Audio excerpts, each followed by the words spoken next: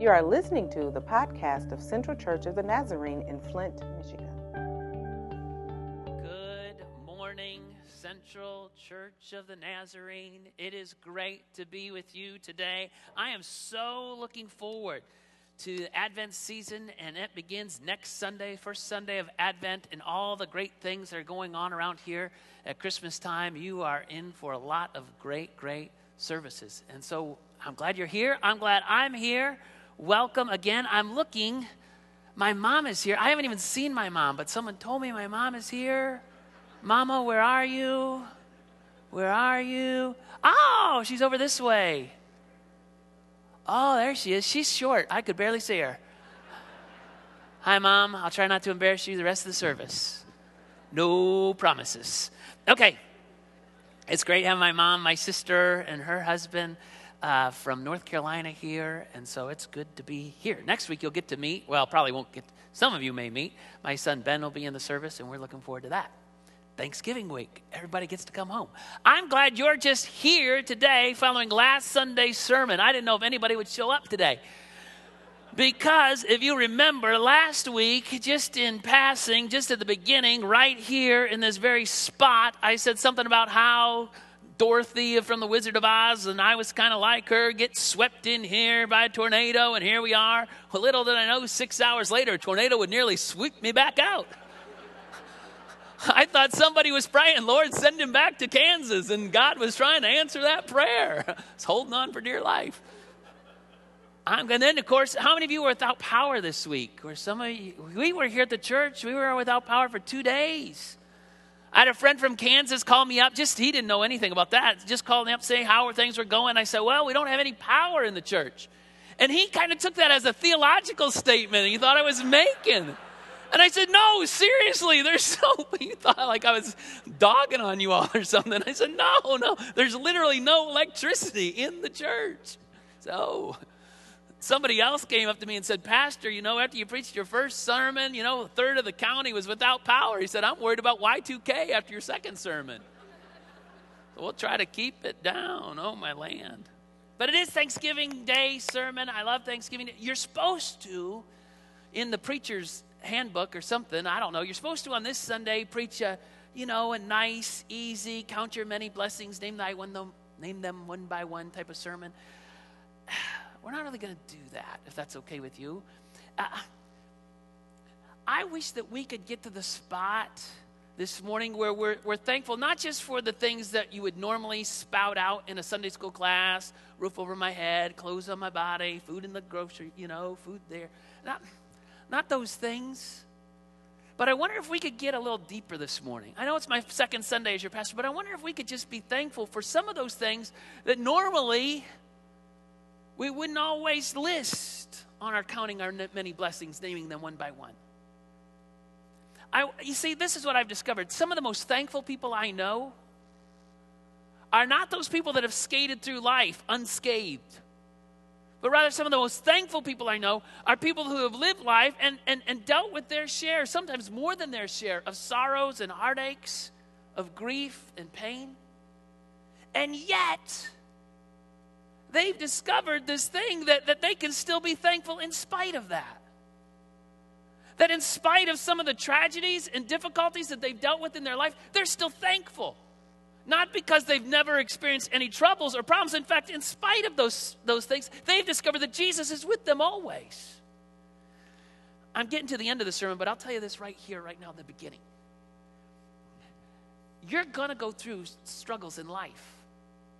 I wish I could tell you that you never would, but that's not. Jesus said, in this world you will have troubles. Not you could, you might, maybe one day. No, he says, in this world you will.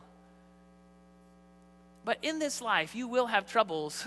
But in this life you can also have Jesus by your side. And even when facing those struggles and difficulties and problems, Jesus can be right there. He never promised that we'd never go through troubles. He promised that he'd always be with us. There's a lady in the New Testament that discovered that great truth. Her story is told in a couple of places, but the place I'm going to read from is Mark chapter 14. If you have your Bible or your phone or whatever and you want to get at Mark 14, that's great. Mark is the second book in the New Testament. Matthew, Mark, Luke, and John. Mark chapter 14. This is how the story goes. according to Mark. This story takes place, by the way, right after Jesus, the triumphant entry into Jerusalem, right after the palms are waving, but before the crucifixion. And this is how Mark tells the story. It was 2 days before Passover, and the festival of unleavened bread. The leading priests and teachers of the religious law were all looking for an opportunity to capture Jesus secretly and kill him. But not during the Passover celebration, they agreed, or the people may riot. Meanwhile, Jesus was in Bethany, the home of Simon, a man who previously had leprosy. While he was eating, a woman came in with a beautiful alabaster jar of expensive perfume made from the essence of nard. She broke open the jar and poured the perfume over his head. Some of those at the table were indignant. Why waste such expensive perfume, they asked. It could have been sold for a year's wages and the money given to the poor. They scolded her harshly. But Jesus replied, leave her alone. Why criticize her for doing such a good thing to me? You will always have the poor among you, and you can help them whenever you want, but you will not always have me. She has done what she could and has anointed my body for burial ahead of time. I tell you the truth. Wherever the good news is preached throughout the world, this woman's deed will be remembered and discussed. May God bless the reading of his word and how true Jesus' words are, because now 2,000 years later, we're remembering and discussing what this lady did. To fill in the gaps of the story, you really need to understand John's telling of the story too, because John tells us a few things that Mark didn't tell. For example, Mark tells us that they're meeting at the home of Simon, a former leper. John tells us that too. But he says that the gathering, the reason they're all there at Simon, the former leper's house, is that Simon had invited people there to honor Jesus. Bible scholars, many of them think that this gathering was more than just Simon and Lazarus and Martha and a few other people, but rather Simon, the former leper, had invited all the people he knew that had been touched by Jesus. So there were former blind people and former lame people there. And of course, Lazarus, the guy who just a couple weeks earlier was dead as a doornail, he was there. And they're all there. This was kind of a look what Jesus has done for me party. I wouldn't be here if it wasn't for Jesus. I was still blind if it wasn't for Jesus. I'd still be begging if it wasn't for Jesus. In the Lazarus case, I'd be dead if it wasn't for Jesus. And so they're all there having this great party. And Mark says that in the middle of this party, a lady comes in. But John tells us it's not just any lady. This is Mary. Now, back in those days, there were a million Marys. They weren't all that creative in naming their girls. I don't know why. It seemed like every family had a Mary. Sometimes they'd have more than one Mary. Some families would have Mary the elder, Mary the younger.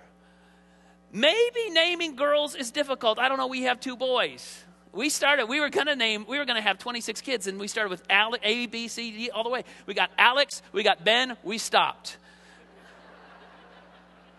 Maybe naming girls is harder. I don't know. It seemed like they were all Marys. But this is not Mary, the mother of Jesus, or Mary Magdalene. This is Mary of Bethany, Mary, the sister of Martha, Mary, the sister, more importantly, of Lazarus. Lazarus, the guy who was dead just a few weeks earlier. Mary comes in carrying a jar of expensive perfume called the essence of nard. Now, that might not mean anything to you. Essence of nard, la-di-da. Well, nard in the first century was very, very expensive. In fact, there was only one place in the first century that you could get the essence of nard. That was from the Ganges River. Now, you can look all over your Bible, and you'll never see mention of the Ganges River. That's because the Ganges River is in India. And the only way that the essence of nard could get to Jerusalem was you didn't just run up to your local Walmart and get it. No, it came from a long caravan from India, the thousands of miles, to Jerusalem. And so it made it very, very expensive. In fact, the Bible tells us that it was worth more than a year's wages. So think of this little jar, alabaster jar of essence of nard, costing $50,000, $60,000, year's wages. It was so expensive that to convey to someone that they were special and important, you would put one drop on their head when someone came to your house. And they were really, really special. Maybe you'd put 2 drops on your head, 2 drops of nard. That's all it took. So you are so very important. And I'm going to put this essence of nard right on your head, 2 drops. It conveys the notion you are an extremely important person. So here comes in the party. The party's going on, which incidentally tells me Jesus likes parties. They're all having a party, and everyone's having a great time, a lot of fun going on. And in comes Mary. And it doesn't take a lot to imagine what took place. Mary walks into that house, and she sees people. She sees people that used to be blind and used to be lame. She sees people that she used to toss a few coins in their hat when they were begging over by the temple. My goodness, she's in the house of Simon, the former leper. Remember in the first century, when a leper came, what would you do? You'd yell out, unclean, unclean, there's a leper. Maybe she had done that in reference to Simon. Unclean, there's Simon the leper, get away, he's a leper. But now she's in his house. And she looks over across the room. There he is. Laughing, carrying on, just like always. Lazarus. And she's watching him. She's got the jar. And she's seeing him kind of rib Jesus, talk about stuff. And she knows it wasn't all that long ago, just a couple weeks earlier. There was no laughing on that day when her and Martha had gathered at the cemetery. And they were wondering, where was Jesus? Why didn't Jesus show up? I wish Jesus would have been here. Things would have been different, but Lazarus is dead. But she's looking across the room, and he's not dead anymore. And the reason he's not dead is because the guy sitting next to him is Jesus. And Jesus came in and transformed everything. And so she makes her way across the room. What do you put on Jesus' head? 1 drop? 2 drops? He's the King of Kings and Lord of Lords. He's the one that all of heaven rejoiced over. What do you put on his head? He raised her brother from the dead. And so spontaneously, I think impulsively, she just broke open that jar and she poured the whole thing over on his head. If 1 drop was for somebody special, what do you put on? You just pour the whole thing on. So she poured it all out. Have you ever done something that later people just didn't understand? I think that's what happened with Mary. Because she poured it all, and there was no mistake, and the whole house stunk like nard. What in the world? What just went on? And there's a broken jar, and it's all over Jesus. There's nard everywhere. Did you drop the bottle of nard? No, she did it on purpose. And the disciples, according to John, led by Judas, were mad. Really, really mad. In fact, in verse 6, it says that they were indignant towards Mary. They were mad. In fact, that the connotation in Mark's version is that they were like snorting horses. That's what the word means. It was like they were snorting horses. Can you believe what Mary did? Oh, Jesus, do you know that money was worth a year's wages? Jesus, you need to say something to Mary. She just wasted a lot of snorting horses.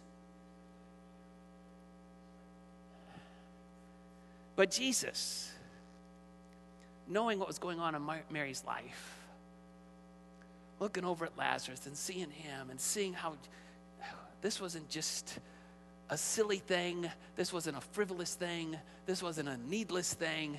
Jesus said to her, verse 6, this was a beautiful thing, the NIV version says. The version I read said it was a good thing. It was a beautiful thing. Remember last week, if you were here, we closed the service with a song by Michael Gungor. He makes beautiful things out of us. Well, here, Jesus is saying Mary has done a beautiful thing. I think sometimes our version of beautiful things and God's version of beautiful things are totally different. I think our version in our culture of beautiful thing is someone that has a shapely body or straight teeth or nice hair or good clothes, and that's what makes a beautiful thing. But according to 1 Samuel 16, God doesn't look at those outward stuff. God looks at what? The heart. And so a beautiful thing to God is sacrifice. A beautiful thing to God is compassion. A beautiful thing to God is showing mercy and justice.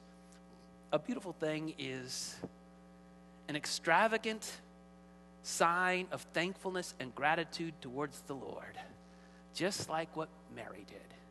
It was a beautiful thing. And then Jesus went on to say that we would be telling her story for years and years, all around the world, what she did. And of course, he's right, because here we are. And why are we retelling that story? Because I think Mary's story speaks to us.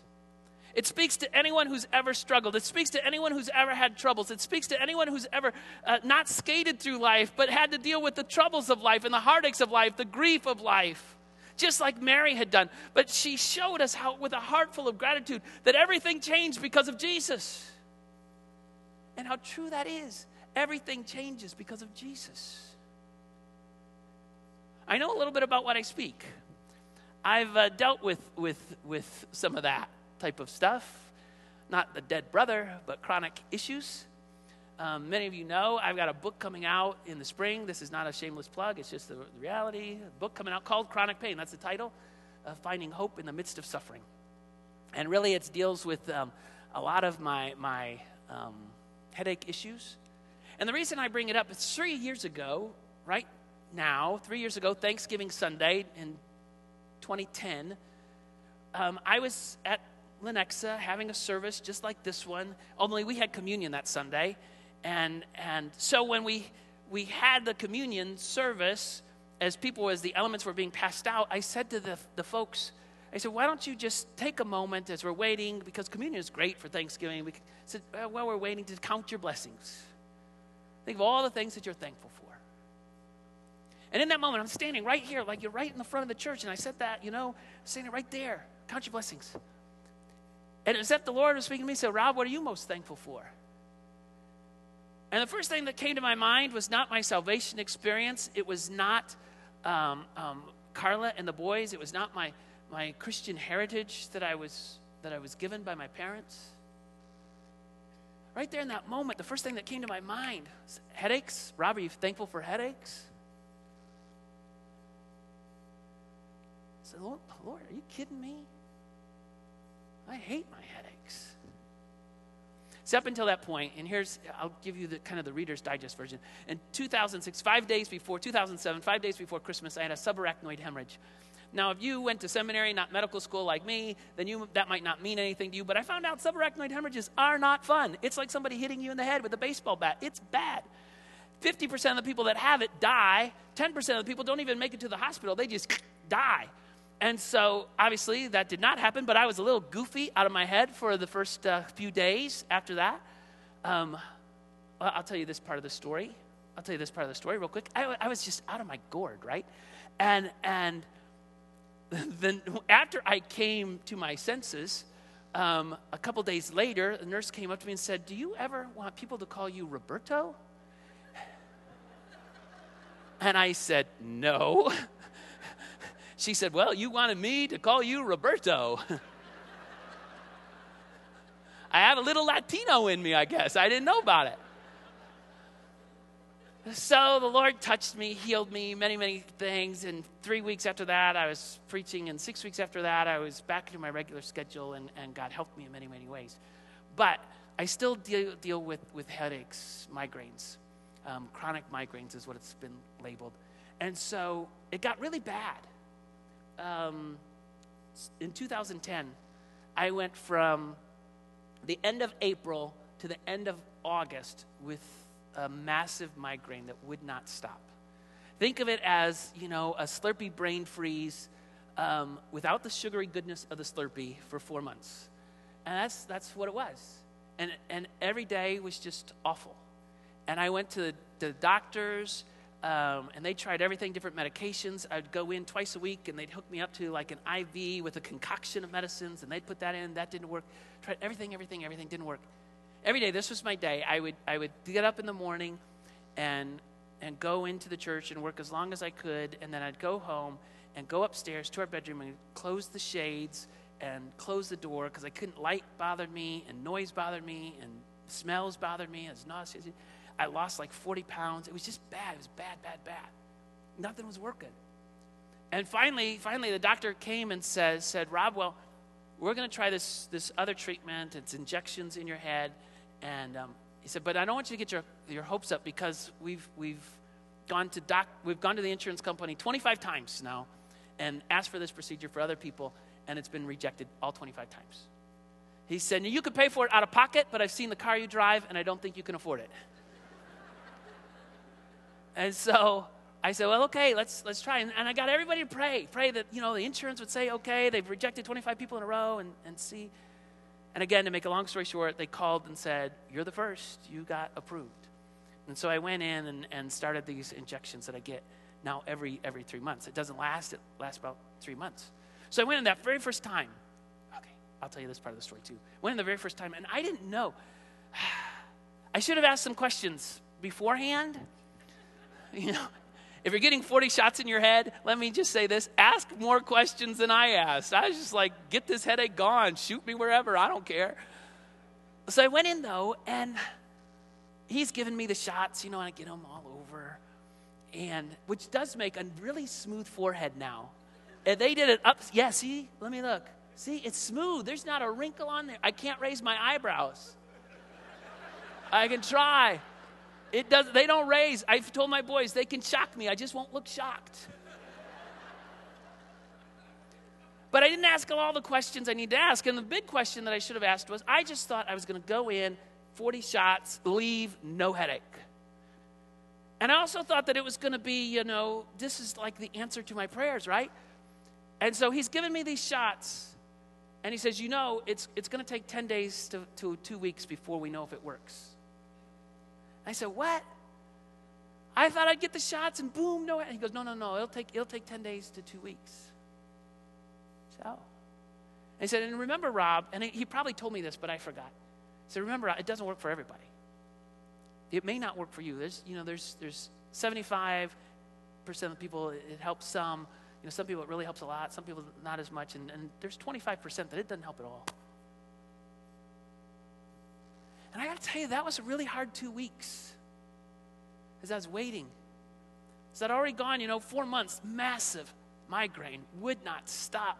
And I'm thinking, I was this close. In fact, the board secretary of the church called me up right after the injection and said, Rob, maybe we need to think about and talk about a medical leave. And I said, I know, we need to, because I can't keep on doing this. And if this doesn't work, I don't know what else we're going to do. And so I was praying. People were praying that it would work. Didn't know if it was going to work. And I remember one morning I woke up and I went into the bathroom and I was getting ready for the day. I flipped on the light and I looked in the mirror and my forehead was smooth. It hadn't been smooth. And it's like, woohoo! I think something's going on here. I didn't look like Joan Rivers, but I was smooth. And God began to use that and make, again, long story short, so now every 3 months I go. It doesn't eliminate my headaches. It doesn't wipe them totally out, but it makes life much, much, much more manageable and better. So like even this week, I had to fly back to Kansas City this week to see my doctor. Last one, I got to find a doctor here that does it.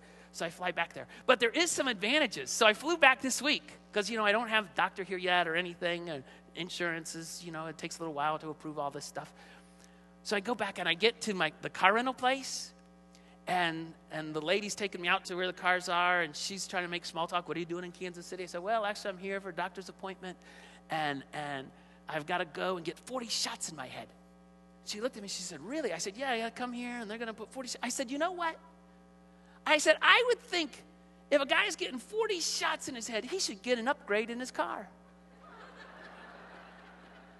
And she said, what are you talking about? I said, well, I'm coming here. I come halfway across the country just to get 40 shots in my head. I said, if I ran a car rental place, I would give that guy a free upgrade.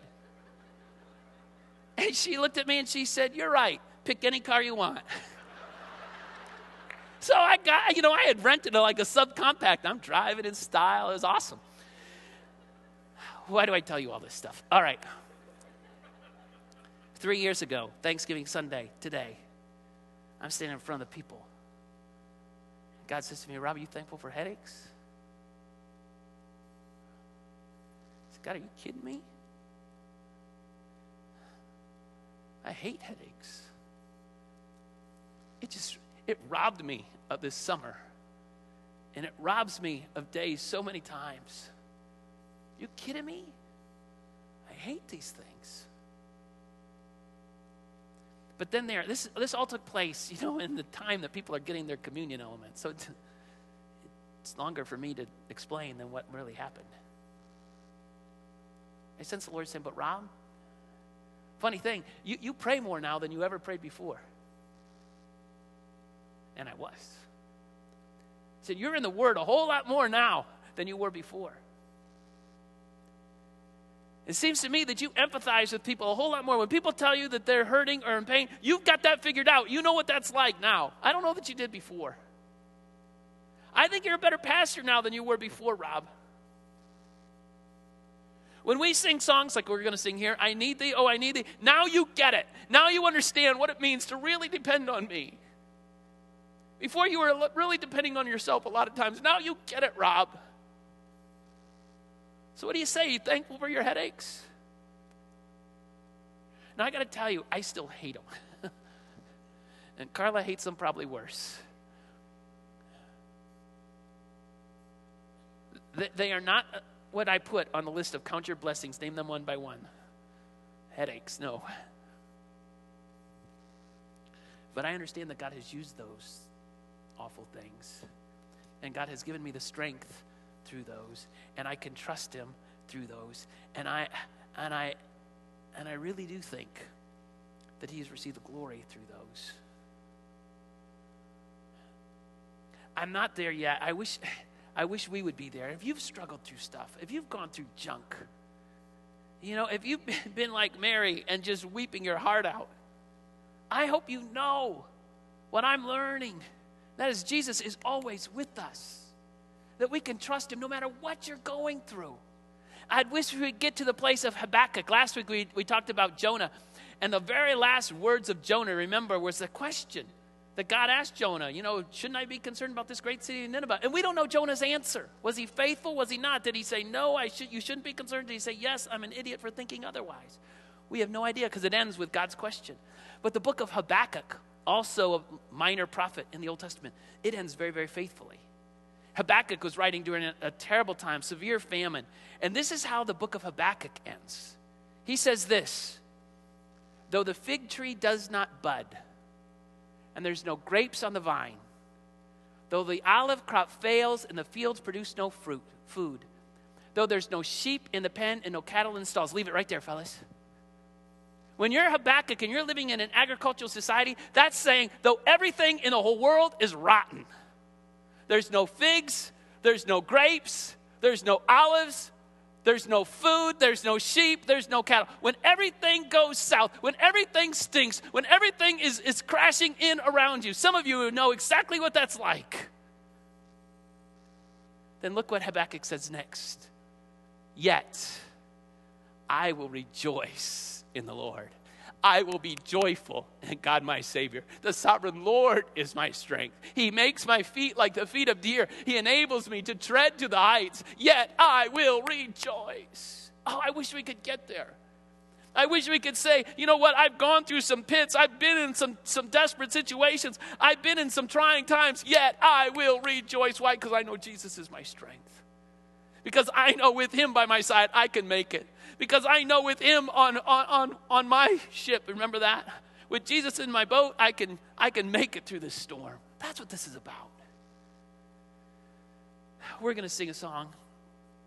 And as we sing it, it's a simple song. I don't know if you've sang it here before or not. It says, I need thee, oh, I need thee. Every hour I need thee.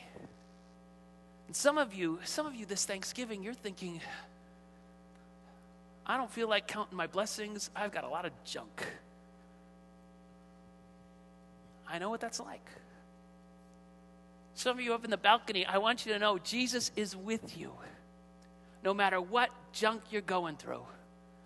No matter how deep the pit, no matter how broken the heart, no matter what is going on, Jesus will be with you. You can trust him. And so as we sing this chorus through, there may be some of you, I know it's Thanksgiving Sunday, we're supposed to be counting our blessings. There may be some of you who just want to come down here and say, Lord, I'm going to give you some of those things. I'm not going to be counting my blessings. I'm going to be remembering some of my sorrows and trusting you with them. Because the truth of the matter is, I need you. I need you every hour. I need you. I wish you'd get to the place where you discover that not is he just with you. He is your sustainer, your helper. Habakkuk, I will rejoice. He brings me joy. He'll see you through. He will see you through. Why don't you stand? And as we sing this, there's nothing magical up here, but it's just a good place to pray. If you're facing some struggles, if you're going through tough times, maybe it's physical, maybe it's a relationship that's messed up, maybe it's something at work or at school, this is just a good place to pray. Why don't we sing this through? If you want to pray, by all means. Thank you for listening. For more information on Central Church, check us out online at centralnazarene.com.